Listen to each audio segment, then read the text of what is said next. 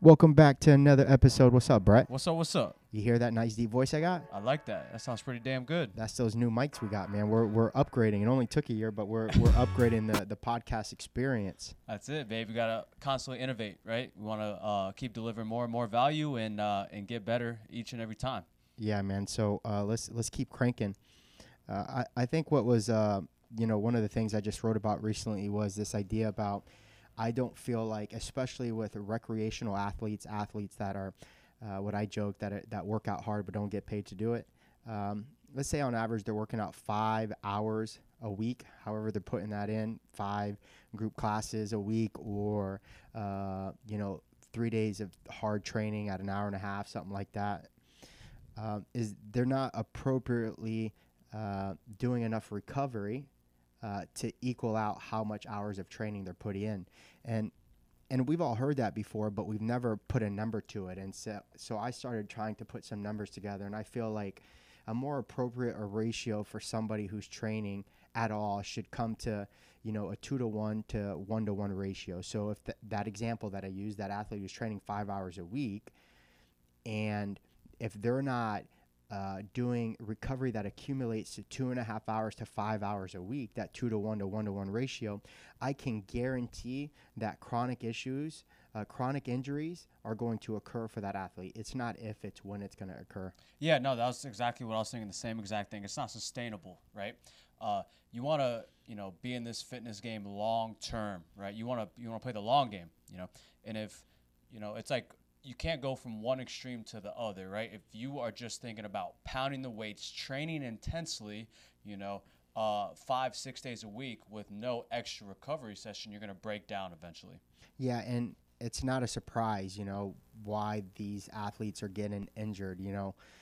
It's inflammation of the system. And the idea, we don't know necessarily which modalities work better than others, because a lot of that is, specific to the individual. I can go in and get ice baths and get amazing effect, and you can do the same thing and get very little. So the idea is that, does an individual have enough tools to the toolbox of recovery modalities, and try to experiment with these to figure out which ones work best with them, giving what they do. And I don't think we give enough recognition to those modalities, right? Because when most people think recovery, they're normally most often thinking about stretching, but that is so basic and so boring and mundane. If that's all we leave it to, then we're never ever, like, I'd be insane to ask you to stretch for 5 hours a week. That's just not going to happen.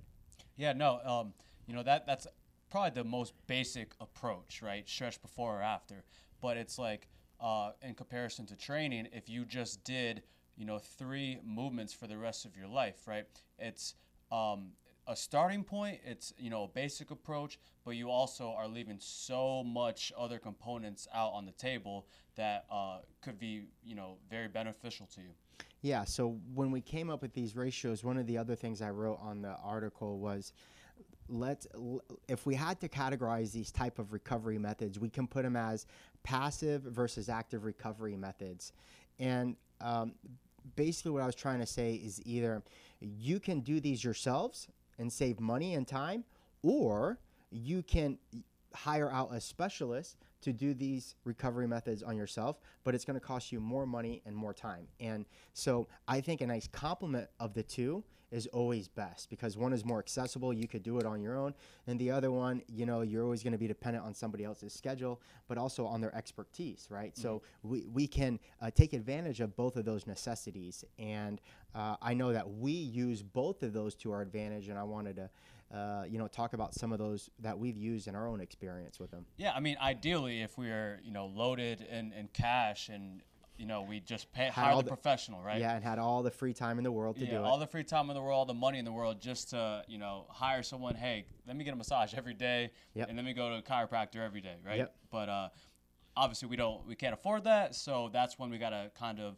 take matters into our own hands and start doing that more, passive approach, like you labeled it, and get things done ourselves. Yeah. And one of the ones that we are both adamant about is massage. I was a licensed massage therapist. You've had massages since I know you have had you've gotten massages since the day I've met you, and it's just something that we've maintained in our lifestyle. No, and then if you find a good one, that kind of has like a sports background, or I'm huge on massages and seeing the chiropractor that both I can speak the same language to, right?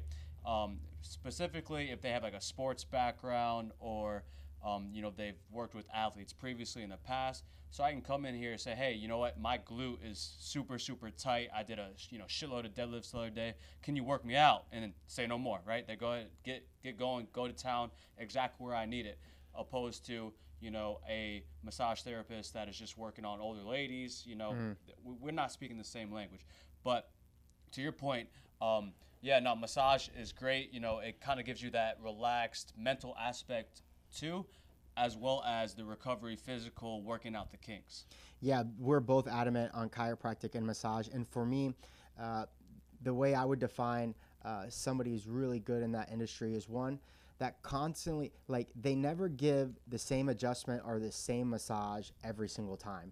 Because, like, if they knew the body and they can feel the body reacting, or its tension, or where its pain points are that session, they should have to spend more attention on those areas.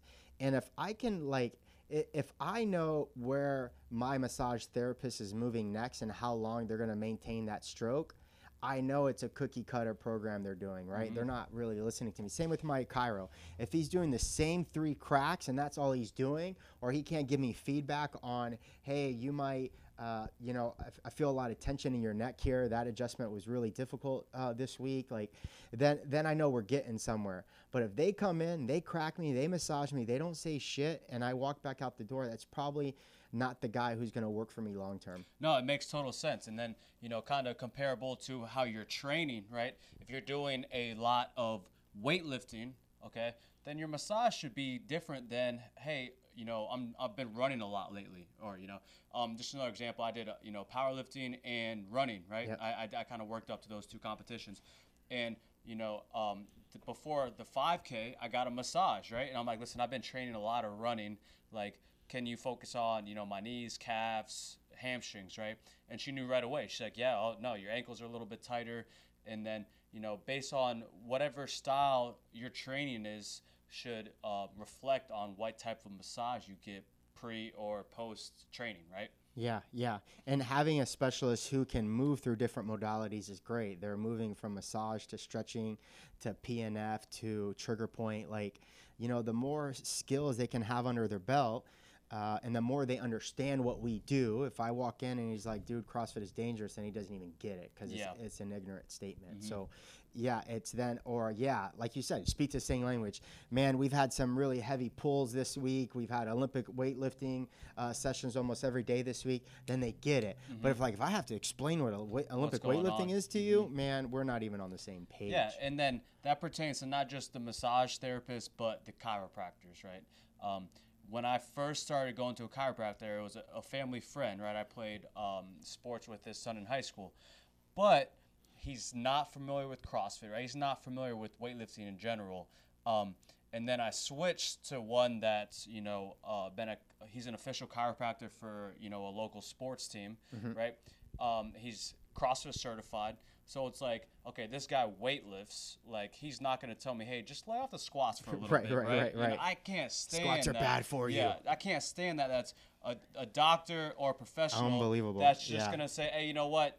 Lay off the weights for a little bit, That's right? a whole different That combo. doesn't help me. Yeah. Like, I've been lifting for 10 years. I've been, a professional trainer for going on 7. I'm not going to stay out of the weight room, right? Right. So don't tell me to do that. That's not going to be advice that's applicable to my life. So at the end of the day, like I keep going back to, it's got to be someone you can speak the same language with. That's really good. I see a lot of apprehension with people who've never gone to the chiro, and there's this kind of like, fear, like they're gonna crack their neck and make them paralyzed. That's a silly apprehension and fear. I think that you should do your due diligence and look up these chiropractors and ask them questions before you let anybody touch you. I think too that every well-rounded chiropractor is going to run an x-ray on you first before they even touch you. That's two. And then two, I think you need to recognize that you're going to get more adjustments than you want to get on the front end. than you are on the back end. Like you and I see chiros for maintenance, right? Yeah, We're exactly. like, hey, my neck's been acting weird lately. It's not like, dude, I'm debilitated and I can't feel the right side of my leg. That's not why we're going to see these guys. A lot of the times we're seeing them for maintenance work because we believe if we get to that point where I'm going to see them because I have sciatic pain, man, this is something we could have really Addressed a got long ahead time of. ago. Yeah, we could have got ahead of a long time ago. So,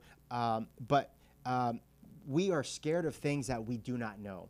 And to eliminate some of that fear that they have with the chiropractors is they have to do some research. They have to understand what it is, why it works, and why they should put it as part of the recovery modalities. Yeah, I agree. So we got massage, chiropractors. You got anything else that we can kind of throw in on the active?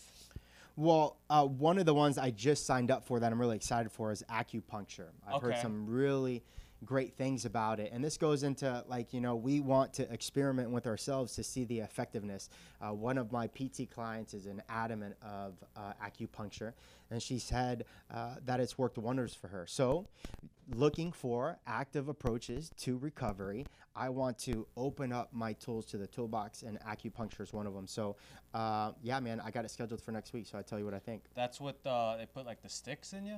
They put the needles, yeah. Yeah, the needles. Yeah. Okay, yeah. Keep me posted on that, man. Yeah, man, I'm excited. That's a one that's getting more and more popular, and then the cupping is another one that's getting more and more popular. When it's all said and done, I like to try both.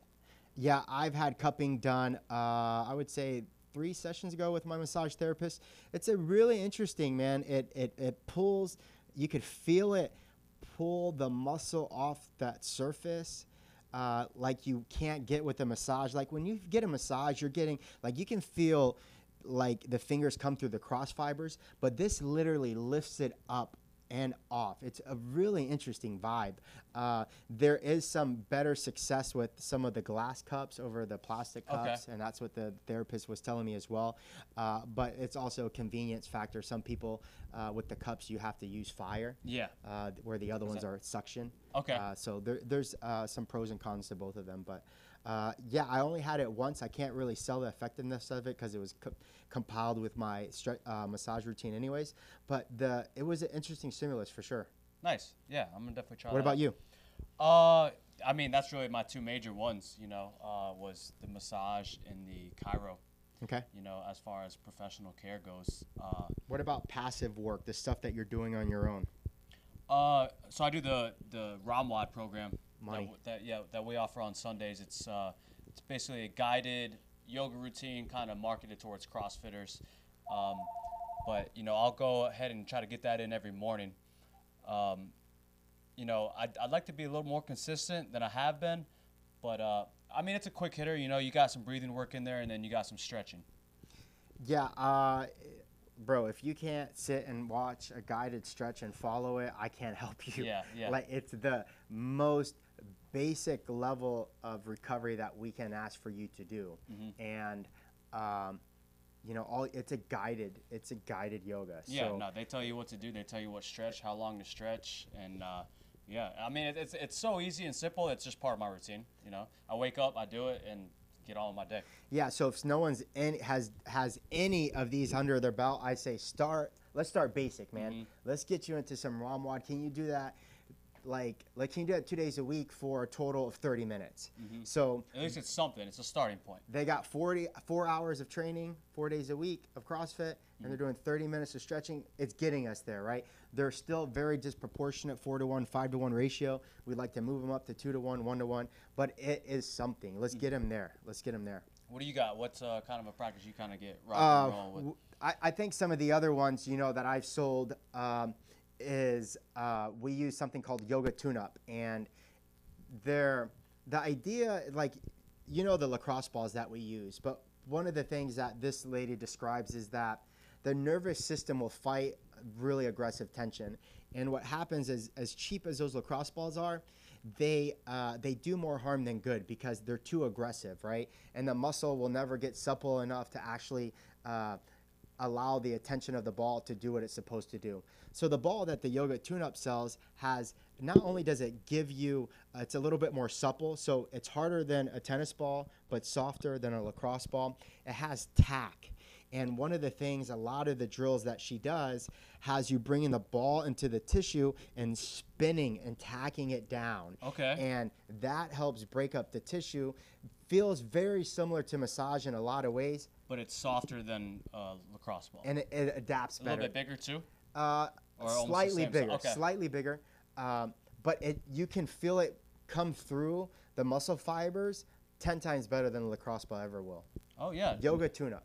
Yoga tune-up. Yep, she sells DVDs, online versions. She's got a bunch of YouTube videos. We'll drop a link to that. Yeah. And they sell, they're special balls, and there's different sizes for different muscle groups. That K-Star, he's got that one, what do you call that little, it's like almost the size of a softball. Very similar, yep. But it has the grips on it too. I actually found out about Yoga Tune-Up from K-Star. Okay. He had her on one of his mobility project YouTube videos like 3 years ago, and that's how I caught on with her. I know he did a book too with one of those girls. That's exactly that her. That is her. Yeah. That's the one. Okay, interesting. Keeping on that soft tissue work, foam rolling goes hand in hand with, something like a lacrosse ball to kind of, break up the tight muscle tissue. But also my go-to lately is, when I'm winding down after a long day, I'll either watch TV, watch a show on Netflix, but I'll foam roll, Nice. the midst of doing it. Before we start, we were kind of joking around. Instead of Netflix and chilling, I'm Netflix and rolling, right? I'm on the foam roll, whatever, I love it. And I'm still, working on myself, still engaged in this show. But I feel like I'm killing two birds with one stone. I'm winding down. I'm working on my body. I'm watching a good show. So that's kind of been, part of my routine lately is, as I'm winding down, hey, let's get on a foam roller and work out some kinks while I'm watching Netflix. Yeah, I call it commercial breaks too. People that are watching cable television, you're getting a 2.5-minute commercial break. That is a great opportunity in an hour show that's 4 or 5 breaks to roll out. You're getting 10 to 12 minutes of mobility work per show you're watching every week. That's 50 minutes 5 days a week. That's almost an hour. So it's little things like that. It's that people get so caught up like I have to stretch for an hour that thought alone will never allow them to even open the idea of stretching because they think they have to spend all that time doing. We're talking about accumulation over the week. We're not talking about trying to get to 5 hours in one day. Yeah, no. Just get going. At the end of the day, you got to get going. It's like, you can procrastinate all you want, but until you, sit down and say, hey, I'm going to do something pre-workout, post-workout, at night while watching Netflix, just get rolling. Yeah, the other ones that I pulled out lately is my TENS unit. And I bought a TENS unit for like $30 online. And I first got open to the idea in high school. I hurt my back really bad, and my physical or my trainer gave me a TENS unit to take home for the week. And it helped my back tremendously. And, they use electronic stimulation to kind of palpate the muscles. You can control the intensity. They have different vibration modes. So that's what all the chiros use now, too. Yeah, it's really big. They're doing what's more effective is electronic stimulation and ice on top. Okay. Because some do heat as well. And heat as well. Yeah. And a lot of it is they're trying to desensitize the muscle, get it supple as possible. So when the TENS unit's working, you're really getting the most impact. And I love it as a passive approach. I don't got to do anything, right? I just got to put the pads on. I put it on for 15 to 30 minutes, and it's doing the work for me. And I love it. Feel like it works pretty good? I think it does. Yeah.